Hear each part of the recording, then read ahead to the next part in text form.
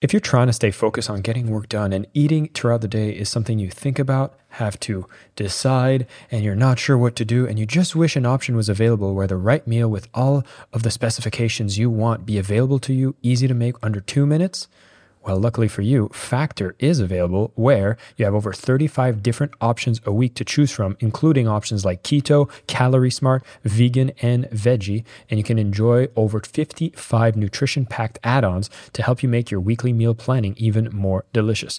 So what are you waiting for? You can get started today and have a feel-good week of meals ready to go. Factor is the perfect solution if you're looking up for something fast that's upscale option done very easily. It's flexible on your schedule where you can get as much or as little as you need by choosing 6 to 18 meals per week. Plus, you can pause or reschedule your deliveries anytime. No prep necessary. They're 100% ready to heat and eat. So there's no prepping, cooking, or cleanup necessary. Head to factormeals.com/sellingwithlove50 and use code sellingwithlove50 to get 50% off. That's code sellingwithlove50 at factormeals.com/sellingwithlove50 and you'll get 50% off. Not bad. So when you get rejected, you're rejected on your role, not who you are. And salespeople take that rejection and they bring it over to their self-concept versus they didn't like your product. They didn't like this. And you start to love yourself less. And when that happens, you start to second guess everything. So salespeople are fragile when it comes to that, more so than anyone else because we lose more than we win. Plug into the minds of the world's cutting-edge innovators, visionaries, and thought leaders, rewriting the rules of high performance at work. It's your time to make an impact. I am your host, Jason Campbell, and this is Superhumans at Work, a Mindvalley podcast. Hi, everybody. This is Jason Mark Campbell. Welcome back to Superhumans at Work. We're talking about one of my favorite topics. This is sales, of course, and I brought a legend in the field. We have Dave Mattson joining us. And for those of you who aren't familiar, he is a best-selling author, sales and management thought leader, keynote speaker, and leader for the sales training seminars around the world. He is, in fact, the CEO president of Sandler Training. If you're not familiar with Sandler Training, they are the best global-based sales and management training organization. They have over 250 operating units in over 25 countries. Now, under his leadership, the company went out and recognized 4 times top 20 sales training companies by trainingindustry.com, 9 times by Entrepreneur Magazine's Franchise 500 as a number 1 sales training company in the United States, has served on the board of directors since 95, owns the company now. But what we're going to focus on today is what does it take to scale your sales success?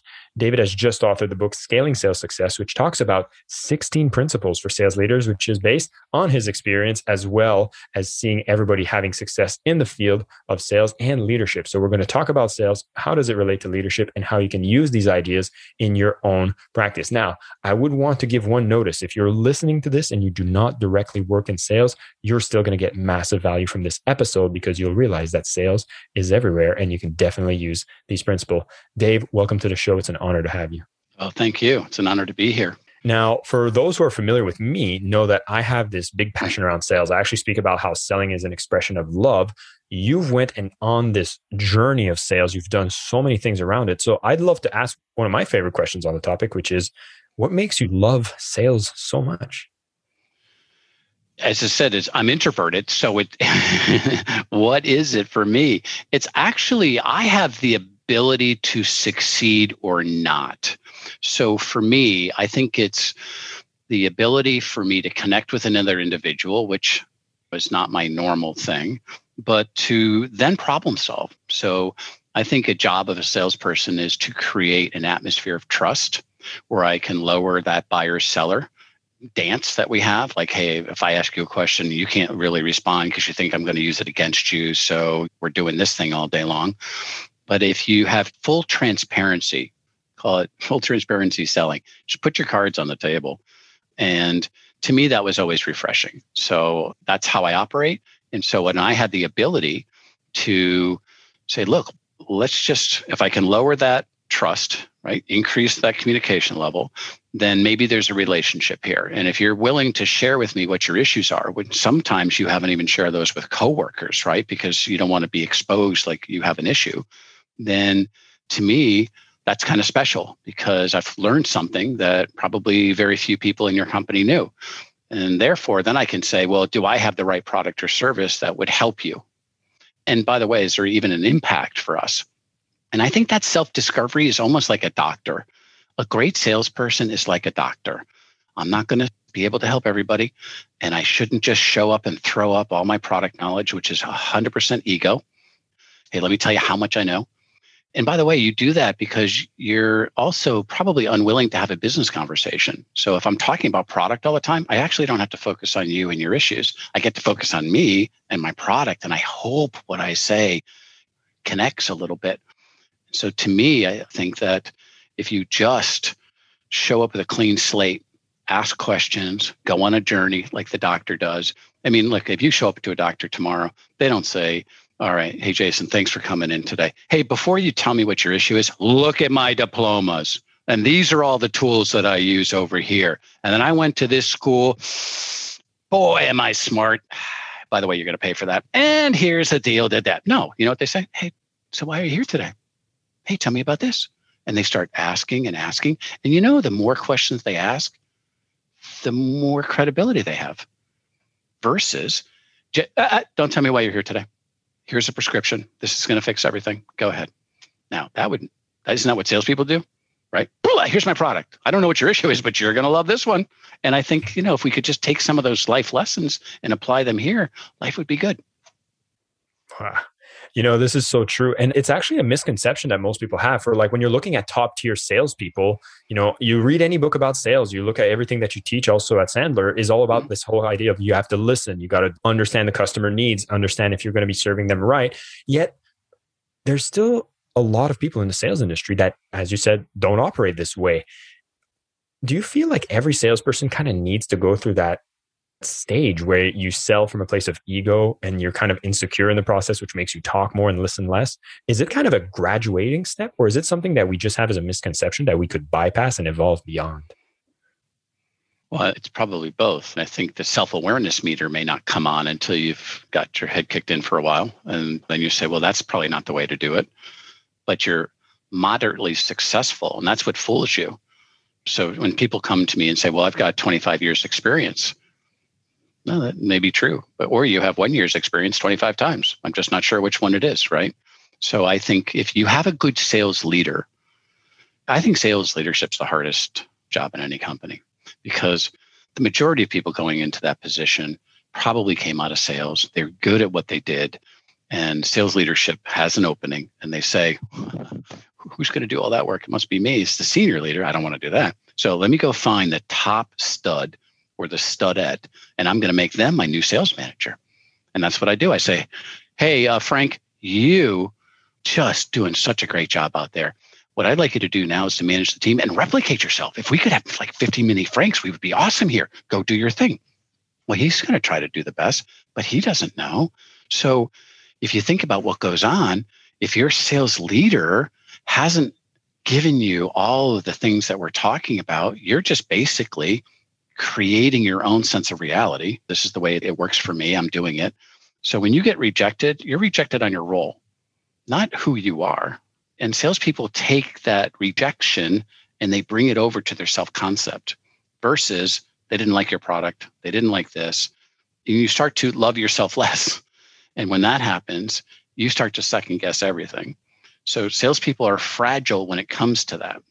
More so than anyone else, because again, we lose more than we win. And I think salespeople hate to be micromanaged.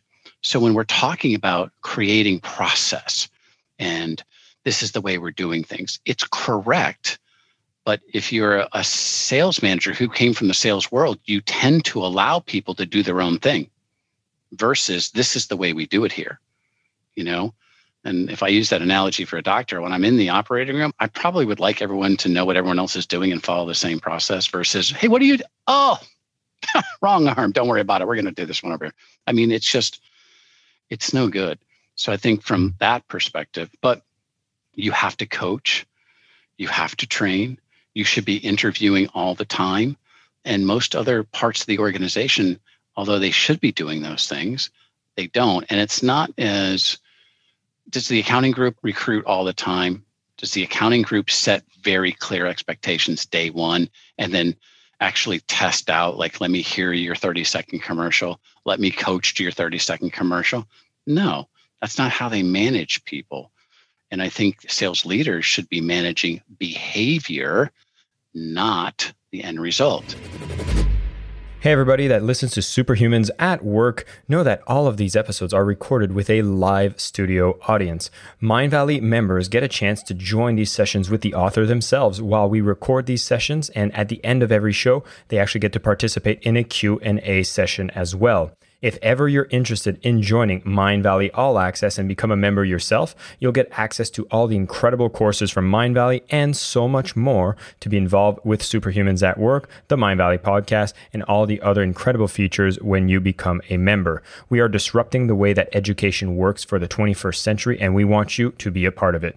Go to mindvalley.com/superhuman so you can learn more about this incredible offer, which will cost you less than $2 a day. That's mindvalley.com/SUPERHUMAN.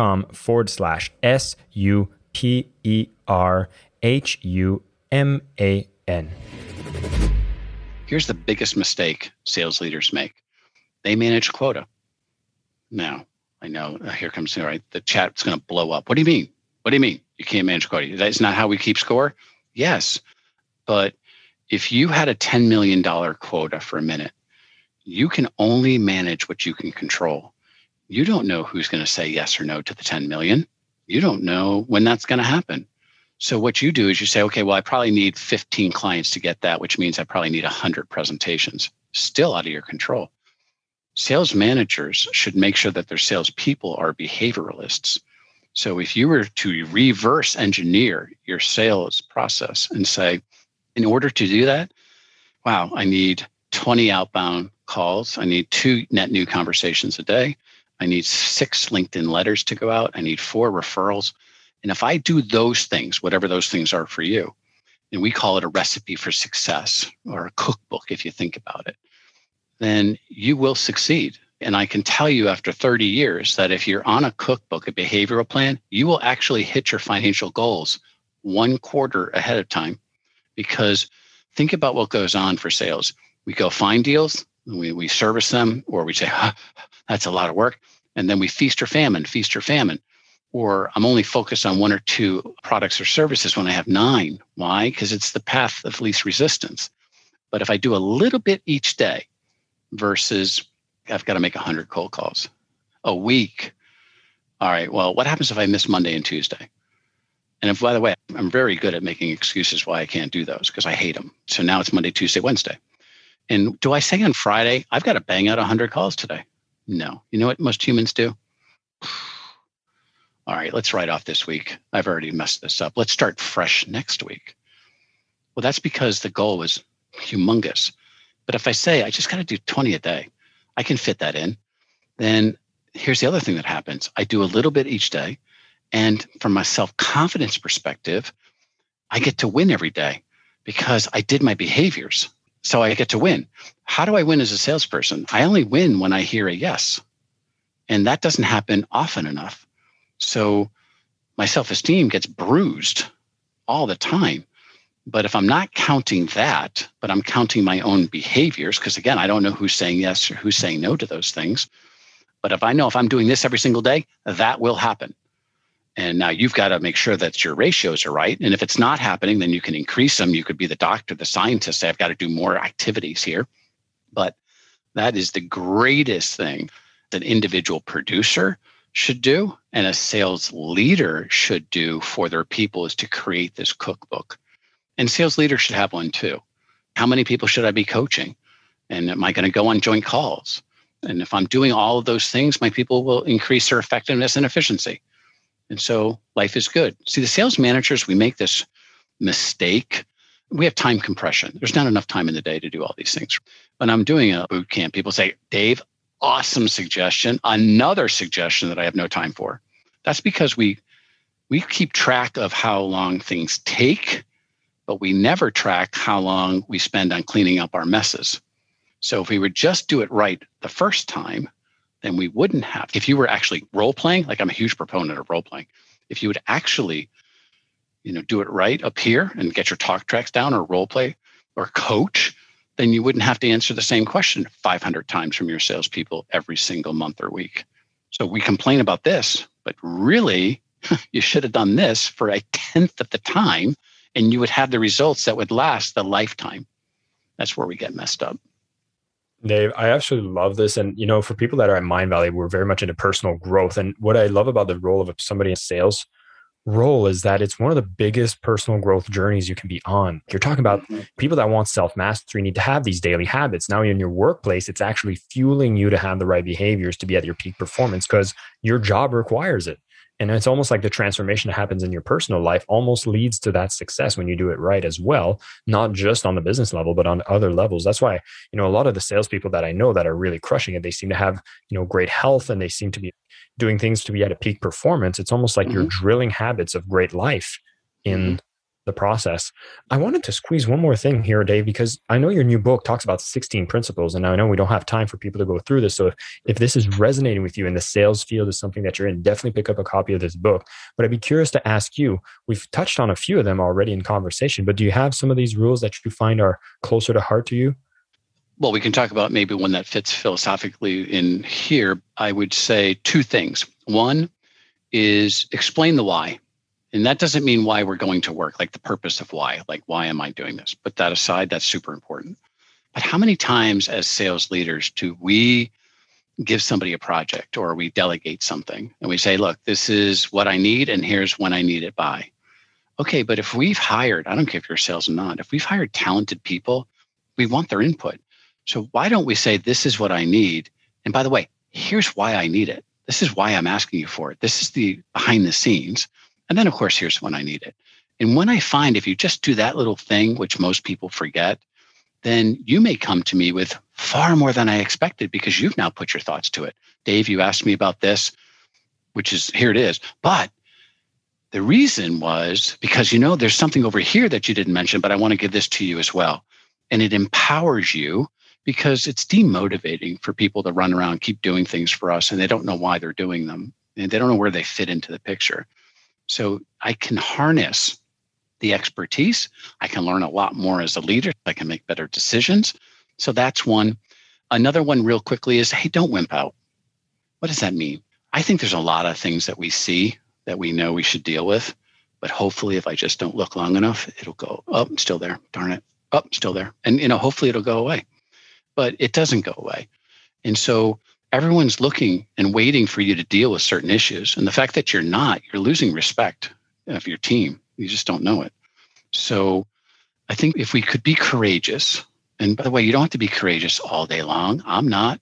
I'm courageous 10 minutes at a time, just 5 times a day. You have to deal with it. And if I were to do that and do it first thing in the morning, and again, get my talk tracks down in the evening, practice, my ears should hear what my mouth is going to say, because that's always the angst. I get less anxiety if I would say it a couple times. And by the way, the first time, it's horrific. So I should have high anxiety. I should fire myself, but I can't. So by the third or fourth time, I'm feeling pretty comfortable with it. And then I get to do what I'm uncomfortable, which is to have this interaction. And we all have these. It's just human nature. And sometimes it's that I don't want to mess with the top producer, or sometimes I don't want to manage up, or, hey, I don't want to deal with X. But it's not going away. So I think that don't wimp out. And just be courageous, 5 minutes at a time. You can do it. And there's a bunch of tricks in the book that I've given you to get around that. Dave, this was a fantastic conversation. Thank you so much for your time. I think these concepts are so applicable, even for those beyond sales, but you can see that in sales, there's even more nuance to it. But it's a fantastic thing that you'll definitely want to pick up. Go and grab Scaling Sales Success, 16 Key Principles for Sales Leaders with David Mattson. We're going to put a link in the show notes for you to grab a copy. Now we're going to go for a live Q&A with our Mind Valley members. So if you're not yet a member, definitely go to mindvalley.com/superhuman to find out more. Thank you all superhumans for tuning in. And Dave, thank you so much for your time. This was a pleasure. My pleasure. Thanks for having me. Hope you'll be back soon. Once again, everybody, thanks for tuning in to Superhumans at Work. I'm very grateful for all of you who tune in on a regular basis, listening to these amazing interviews with these guests that I get to find. Now, if you're subscribed to the show, definitely leave us a review if you can and share it with friends so that we can spread the message and get more people to be able to learn of these fantastic ideas that they can bring in their everyday life. And these episodes, of course, are brought to you by Mindvalley. When you go to mindvalley.com/superhuman, you get to discover the transformational education that we get to deliver, where we bring the best technology, the best teachers, and ensure that it teaches you what leads to a truly incredible life. Thanks again for tuning in and watching the show. And until next time, stay superhuman. My name is Jason Campbell, and this is Superhumans at Work, a Mindvalley podcast.